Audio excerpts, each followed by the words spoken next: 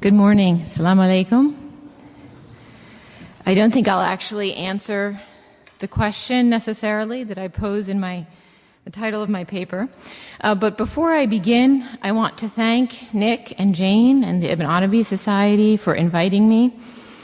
I want to thank Zaytuna also for hosting and all of the people that Zachary thanked. I want to thank them too. He sort of mentioned them. He seems to know all of the people who contributed to this. So I share my thanks with him. And I want to thank him also for his very beautiful paper that I enjoyed very much this morning. I'm very happy to be here. It was very difficult to get here for me yesterday, but as we know, any place that's really worth getting to, there's a hard and long path to get there. So I'm very happy to be here. So Maryam, pious woman, saint, or prophet. The stories of Mary and Jesus in the Quran are theologically rich and complicated, despite their relative brevity as compared to the accounts of other major figures such as Moses or Abraham. And the Quranic accounts of Mary and Jesus, considered both separately and together, are boundary pushers. They stretch the limits of how we theologically conceive of the divine and the human, of man and woman, of saint and prophet, and in some places make ambiguous the existential boundaries between these categories. The Quran tells us that Jesus is a human messenger, yet it ascribes to him several miraculous abilities that make him seem at least a bit suprahuman, if not divine. An idea not lost to Ibn Arabi, who in some places mentions that one of the extraordinary qualities of Jesus was precisely that he was mistakenly considered by some, in other words, certain Christians, to be God himself. Not only is he able to escape this world through a means other than death, at least for the time being, but he is able to raise the dead, a decidedly divine prerogative, and perhaps most strikingly is able to form a clay bird, a bird in the clay in the shape of a bird, and then breathe on it and bring it to life, which is an act unmistakably reminiscent of God's creation of Adam. Of course, the Quran embeds the mention of these miracles in repeated assertion that this all takes place by God's permission, bi'idhnillah. But even so, these extraordinary parallels to uniquely divine actions are matters which seem to invite reflection. The Quran describes Mary as a righteous woman, Siddiqa, a term sometimes also used for saint or wali, but she is also described in ways that might seem to take her beyond this category, and in fact to approach the category of prophethood or nubuwah. She is born miraculously as a result of the prayer of her mother. She is uniquely protected from the touch of Satan, an idea which comes very close to the notion of Esma, or the protection that in Sunni tradition is attributed only to the prophets.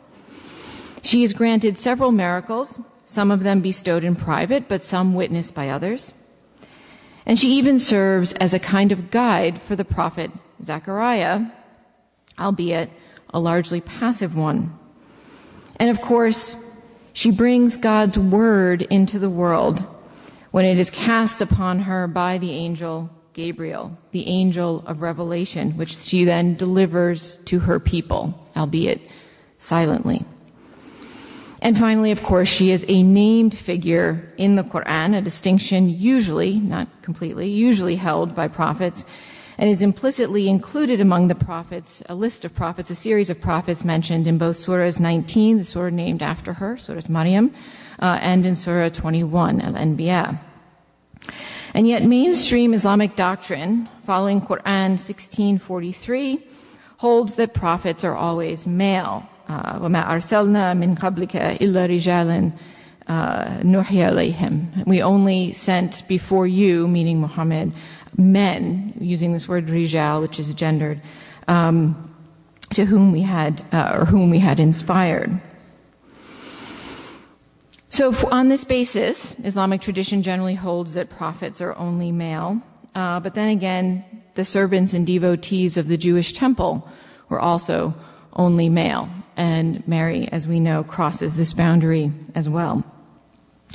These ambiguities provide rich opportunities for reflecting on the Quranic view of the potentialities of the human state and the ability of human beings to transcend the ordinary limits of their humanity, and in the case of Maryam, their gender.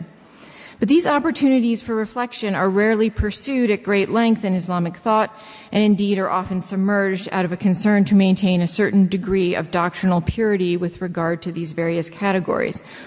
And with good reason, one might argue, for in other parts of the Quran, these boundaries are clearly affirmed. Jesus, son of Mary, was only a servant. The male is not as the female. The question of Jesus' miracles approximating divine prerogatives is generally not a conversation starter in an Islamic context. But the question of Mary and her status as a pious woman, a saint, or a prophet has indeed engaged some of the prominent intellectuals and religious scholars of the Islamic world. For some, such as Fakhruddin Razi, she represents the paradigmatic case of sainthood or walaya. And for a small number of others, including the Andalusians Ibn Hazm and the Mufassir al-Qurtubi, also from Andalusia, Maryam is a prophet de facto, if not de jure. Given that the idea that Maryam was a prophet seems to have been viewed favorably, at least in some Andalusian circles, and given that the debate about her status seems to offer a perfect case for the exploration of the relationship between prophethood and sainthood, a relationship that was a major concern for Ibn Arabi, as we know, one might expect that this is an issue that Ibn Arabi would have been keen to address in his works. Yet as far as I can see, and I have to say, when Nick invited me here, I said I'm not an expert in Ibn Arabi, but as far as I have been able to see, he does not address this issue directly. And I think it would be very hard to argue definitively that Ibn Arabi considered Mary to be a prophet. Significantly, of course, she is not included in his famous study of the Quranic prophets, Al-Fusus al-Hikam. She's mentioned in there in the chapter on Jesus, of course, but she doesn't have a chapter devoted to her. But in this work, as well as in the Futuhat al-Makkiyah, he does make some rather intriguing statements about Mary that seem to impinge on this debate, and in some ways to make it more complex and ambiguous than it already is on the basis of the Quranic statements I just mentioned. So in the rest of this paper, I want to examine what Ibn Arabi does say about Mary and her really unusual case. If there is one category into which Ibn Arabi consistently puts Mary, it is in the category of those who have attained the state of spiritual perfection, kamal or kamaliyah. In multiple contexts and for multiple purposes, Ibn Arabi cites the well-known hadith of the Prophet, which says that many men attain to the state of spiritual perfection, but among those spiritually perfected persons, there were only two women, Maryam and Asiya, the wife of Pharaoh. And this hadith, of course, seems to echo the Qur'an's own presentation of these two women as examples of true believing women, in contrast to the wives of Noah and Lot. One clear statement of this occurs in Ibn Arabi's discussion of the elusive spiritual category of the Abdal, that is, the 40 saints who exist at all time, and when one dies, another comes and replaces them. The name Abdal relates to that. He says, know that silence is one of the 4 pillars, arkan, by which men and women are considered Abdal. Someone asked, how many are the Abdal? He said, 40 souls, nafsan. He was then asked, why didn't you say 40 men, rajulan? He said, because there may be women among them. And this is similar to what the Prophet said regarding spiritual perfection, kamal, when he mentioned that they, that is the perfected ones, also existed among women, and he specifically mentioned among them Maryam bint Imran and Asiya, the wife of Pharaoh.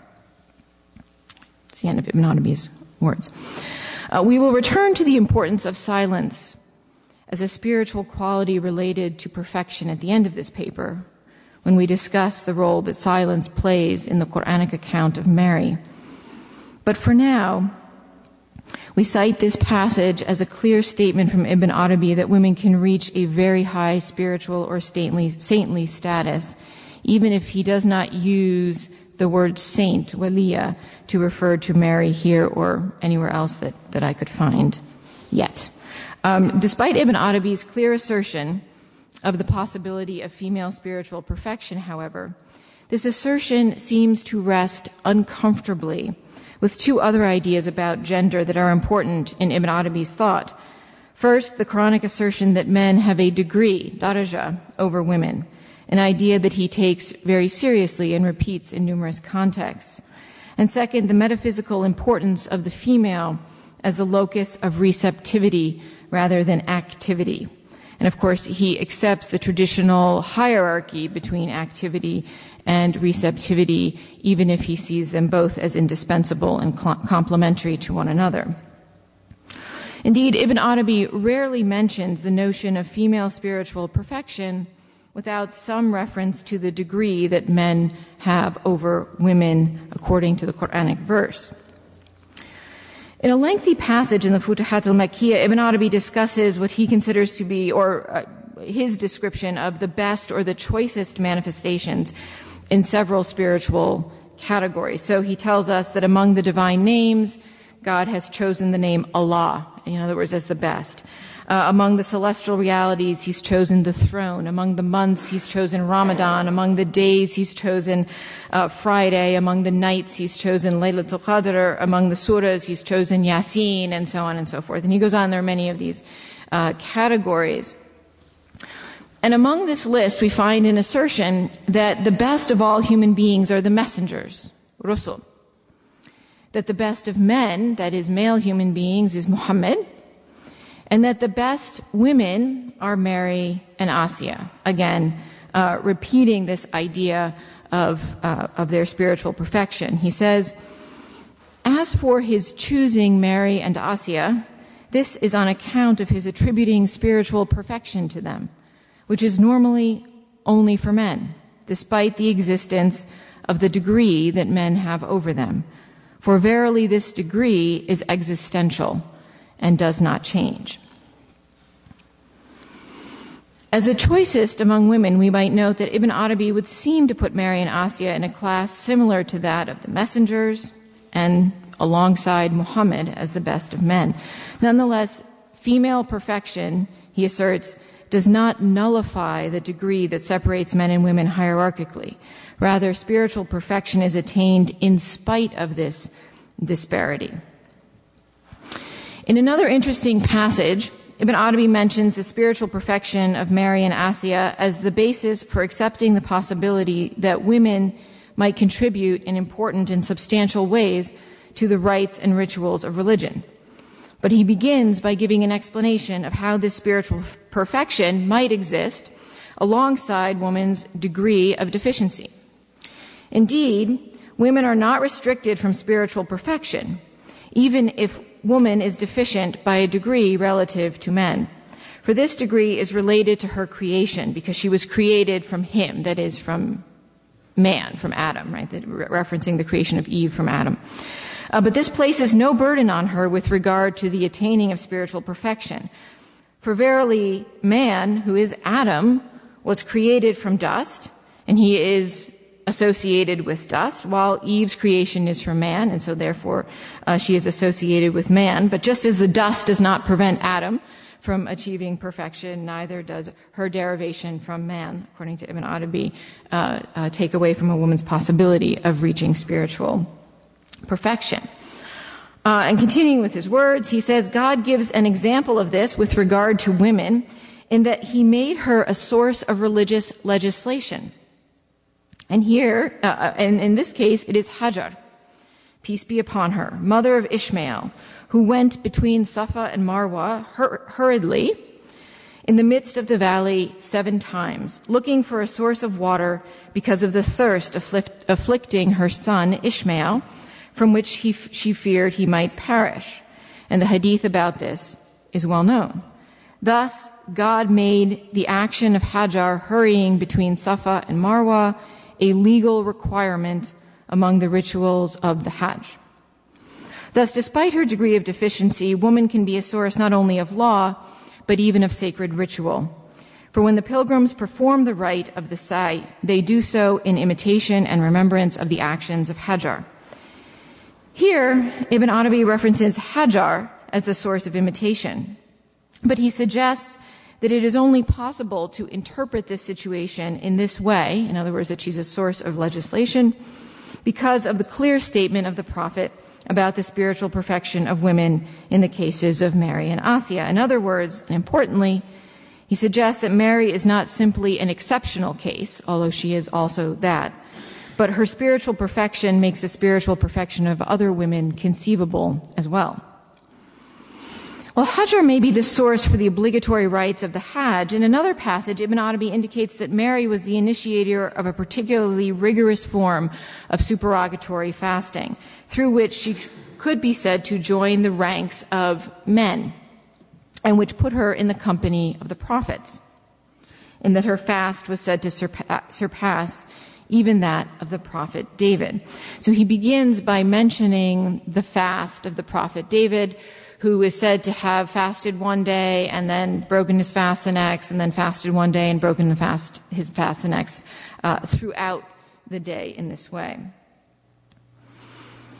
And sometimes this is referred to as respecting the right of God in the day that you're fasting, and respecting your own rights or the rights of your body in the day when you break the fast.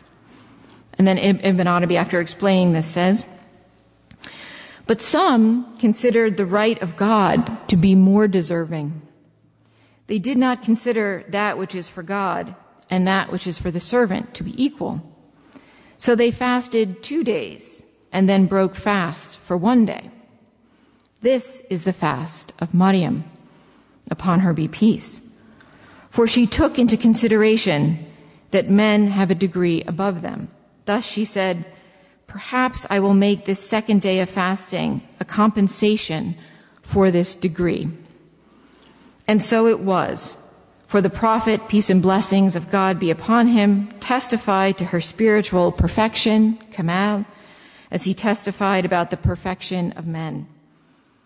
And when Mary considered that the witness of 2 women equaled the witness of 1 man, she said, 2 days of fasting for me has the same worth as 1 day of fasting for men.' And so she attained the station of men in this way, and equaled David in the virtue of fasting. Thus one must deal with the soul as Maryam dealt with her soul, until she overcame her soul through her intellect. And this is a beautiful illusion for those who understand it." So although, as we have seen above, Ibn Arabi asserts the woman's existential deficiency in degree was unchangeable, here he tells us that Mary attained to the rank of men by virtue, or perhaps he means virtually, precisely by recognizing this deficiency and compensating for it, in this case through an additional fast. Interestingly, Ibn Arabi goes on to note that if Mary attained the rank of men by virtue of her fasting, Jesus attained nearly to the rank of God himself, since he was able to fast for long, indefinite periods of time and to stay up all night without sleeping, which he said made him appear to be like El-Qayyum, whom neither weariness nor sleep overtakes, citing the famous Ayatul Kursi, which Ibn Arabi says may have led some to claim that he was God himself. And I think this passage is somewhat intriguing because it seems to acknowledge the idea that Mary and Jesus both sort of stretch the existential boundaries of gender and indeed of humanity, here specifically through extraordinary ascetic practices. Yet the degree still remains as existentially, even if it can be compensated for spiritually. And we see that it persists even into the highest spiritual realms. So, for example, in a passage from the Futuhat, Ibn Arabi asserts that while both men and women may attain the station of perfection, only men attain the station of highest perfection. So if perfection is Kamaliya, the highest state of perfection is Akmaliya. And here too, though, he makes an intriguing comment, and we're going to stop at this point maybe talking about the degree. He makes an interesting comment where he says that both men and women can share in the station of nubuwah, but only men have the station of risala. So they can be prophets in the general sense, but not messengers. And I think this is kind of interesting. He doesn't say what women may have made it into this category or been given this category of nubuwah. I don't know who else he would have thought of if he didn't think of Mary, but nonetheless, he doesn't directly state that. But this idea of distinguishing between nubuwah and risala as categories that men or women could or could not be part of does seem to follow his early predecessor Ibn Hazm's argument about why Mary could be a prophet, because when he talks about the verse of the Quran that says, "We have not sent any before you except men to whom we revealed," it's arsalna. And so that relates to risala, or to messengerhood, rather than to prophethood. And Ibn Hazm argued that therefore, although women couldn't be messengers, they could be prophets, and Mary was therefore not excluded. And we see a kind of interesting ambiguity about women's position as well at the highest levels of spiritual achievement in this very lengthy section of the Futuhat, where Ibn Arabi discusses the asnaf al-awliya, the different kinds of saints. And he begins by talking about the saints that come from among the prophets. Or really the prophets from among the saints, right? Those saints who are prophets. Those saints, and then he talks about the saints who are messengers. And then he talks about the saints who are Siddiq, which we know this is attributed to Mary. She's Siddiqa in the Quran. He doesn't connect it to her here, though. And then he talks about the saints who are martyrs or witnesses, shuhada. And here he's very clearly following Quranic categories, right? He's the Siddiq and the Siddiq and the Shahid, right? The truthful one and the witness or martyr.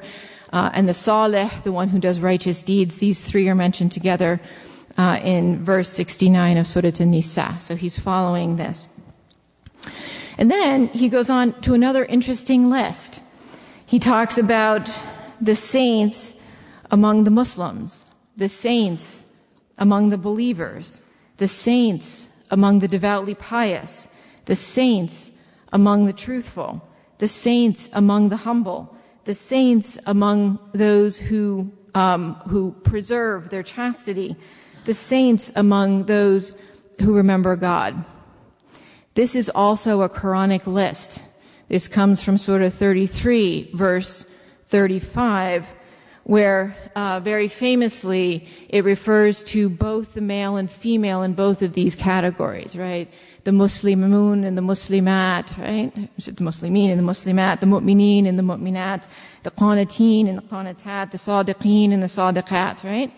And so he has this whole list of the different categories of saints, as I said, beginning with prophets, then messengers, then the Siddiq, then the Shahid, then the witness, then the righteous, and then he talks about these other categories, the Muslim, the Mu'min, the devoutly obedient, and so on. He goes down this list. When he makes that transition, he mentions both Mu'mineen and Mu'minat, Muslimin and Mu'minat, Qanateen and Qanatat. And he says explicitly at the beginning of this section that these include both men and women.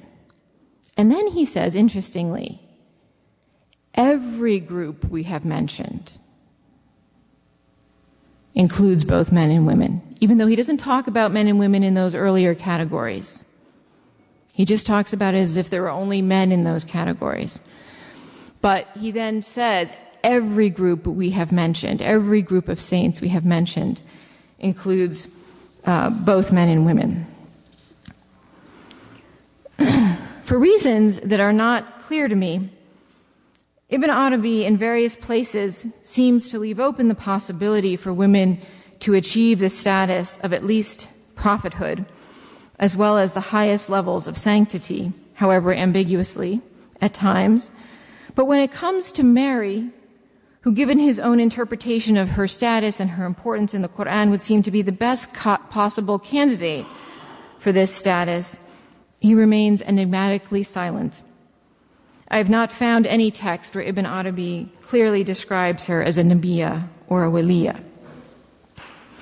As we have seen, Ibn Arabi's most frequent reference to the status of Mary concerns her spiritual perfection, which he mentions regularly. Yet while Mary's spiritual perfection is attributed to her in a prophetic hadith, it is evidence from the Quran that is usually adduced to assert the possibility that she could have been a prophet.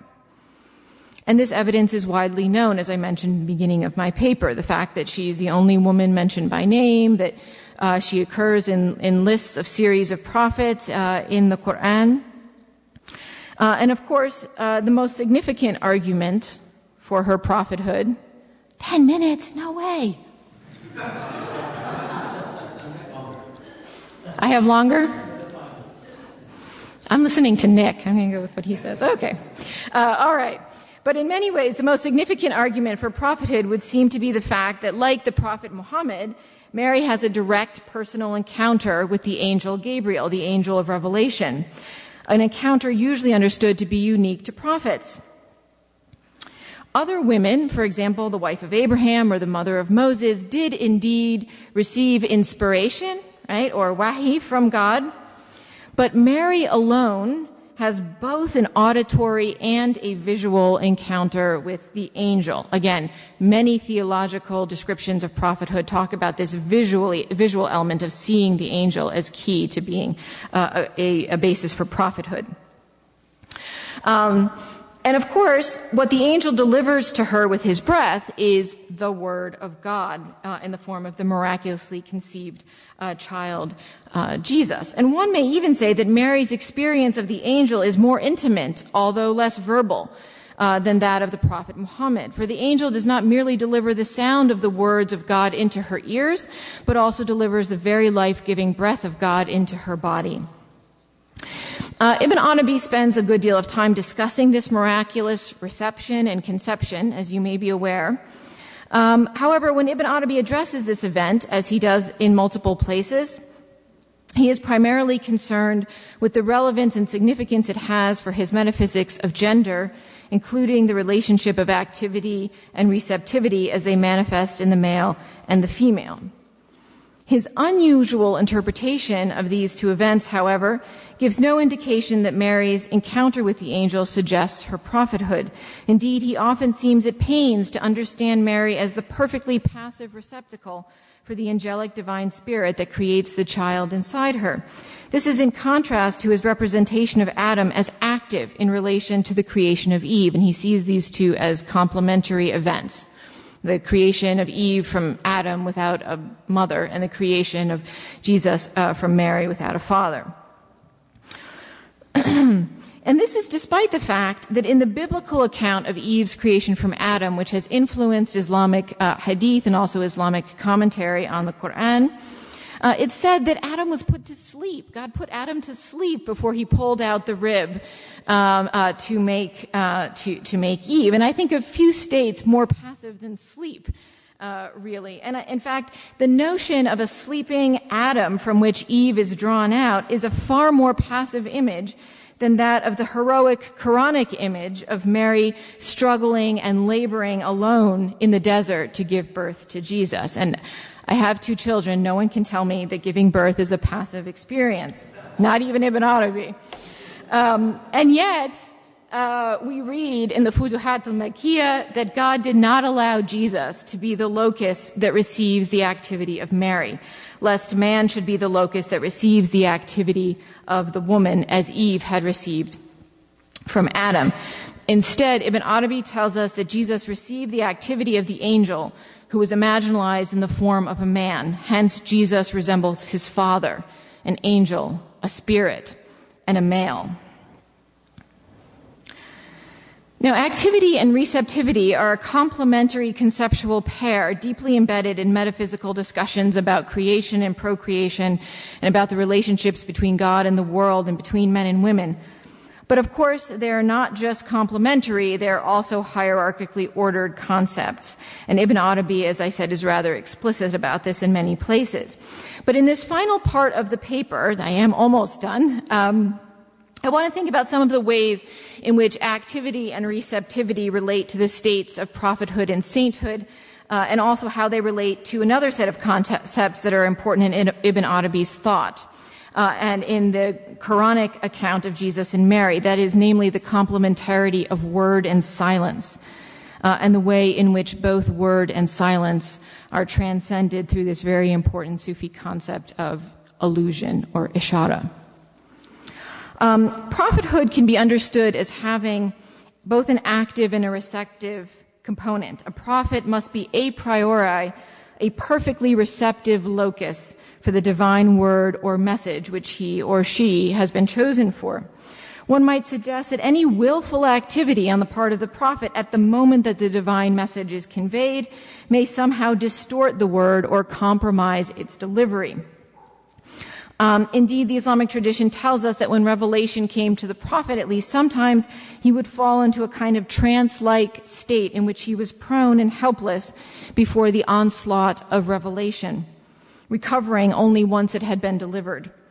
Ibn Arabi suggests something similar about Mary. He says that when the angel first appeared to Mary in the form of a man, she was naturally frightened and that he intended to do her harm in some way, and she sought refuge from God.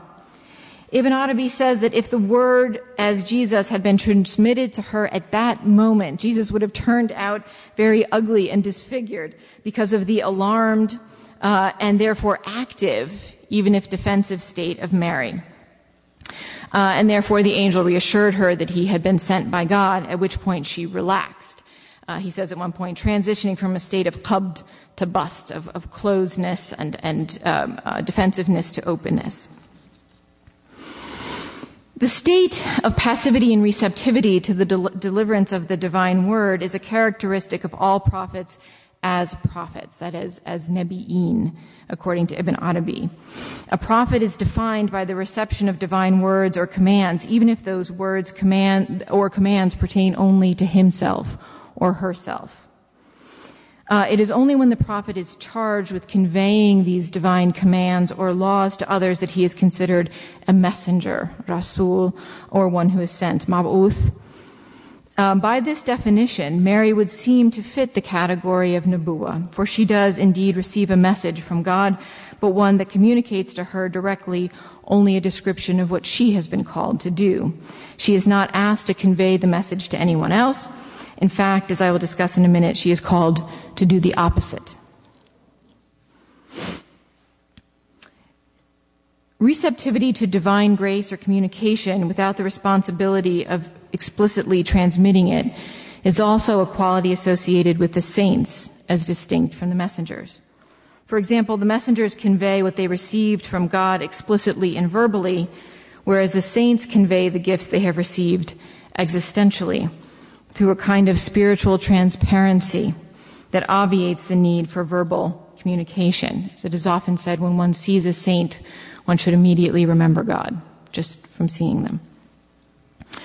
And while the messengers are given miracles or signs to be performed in public as evidence of their providential mission, the miracles of the saints are supposed to remain hidden, like the food in Mary's locked cell.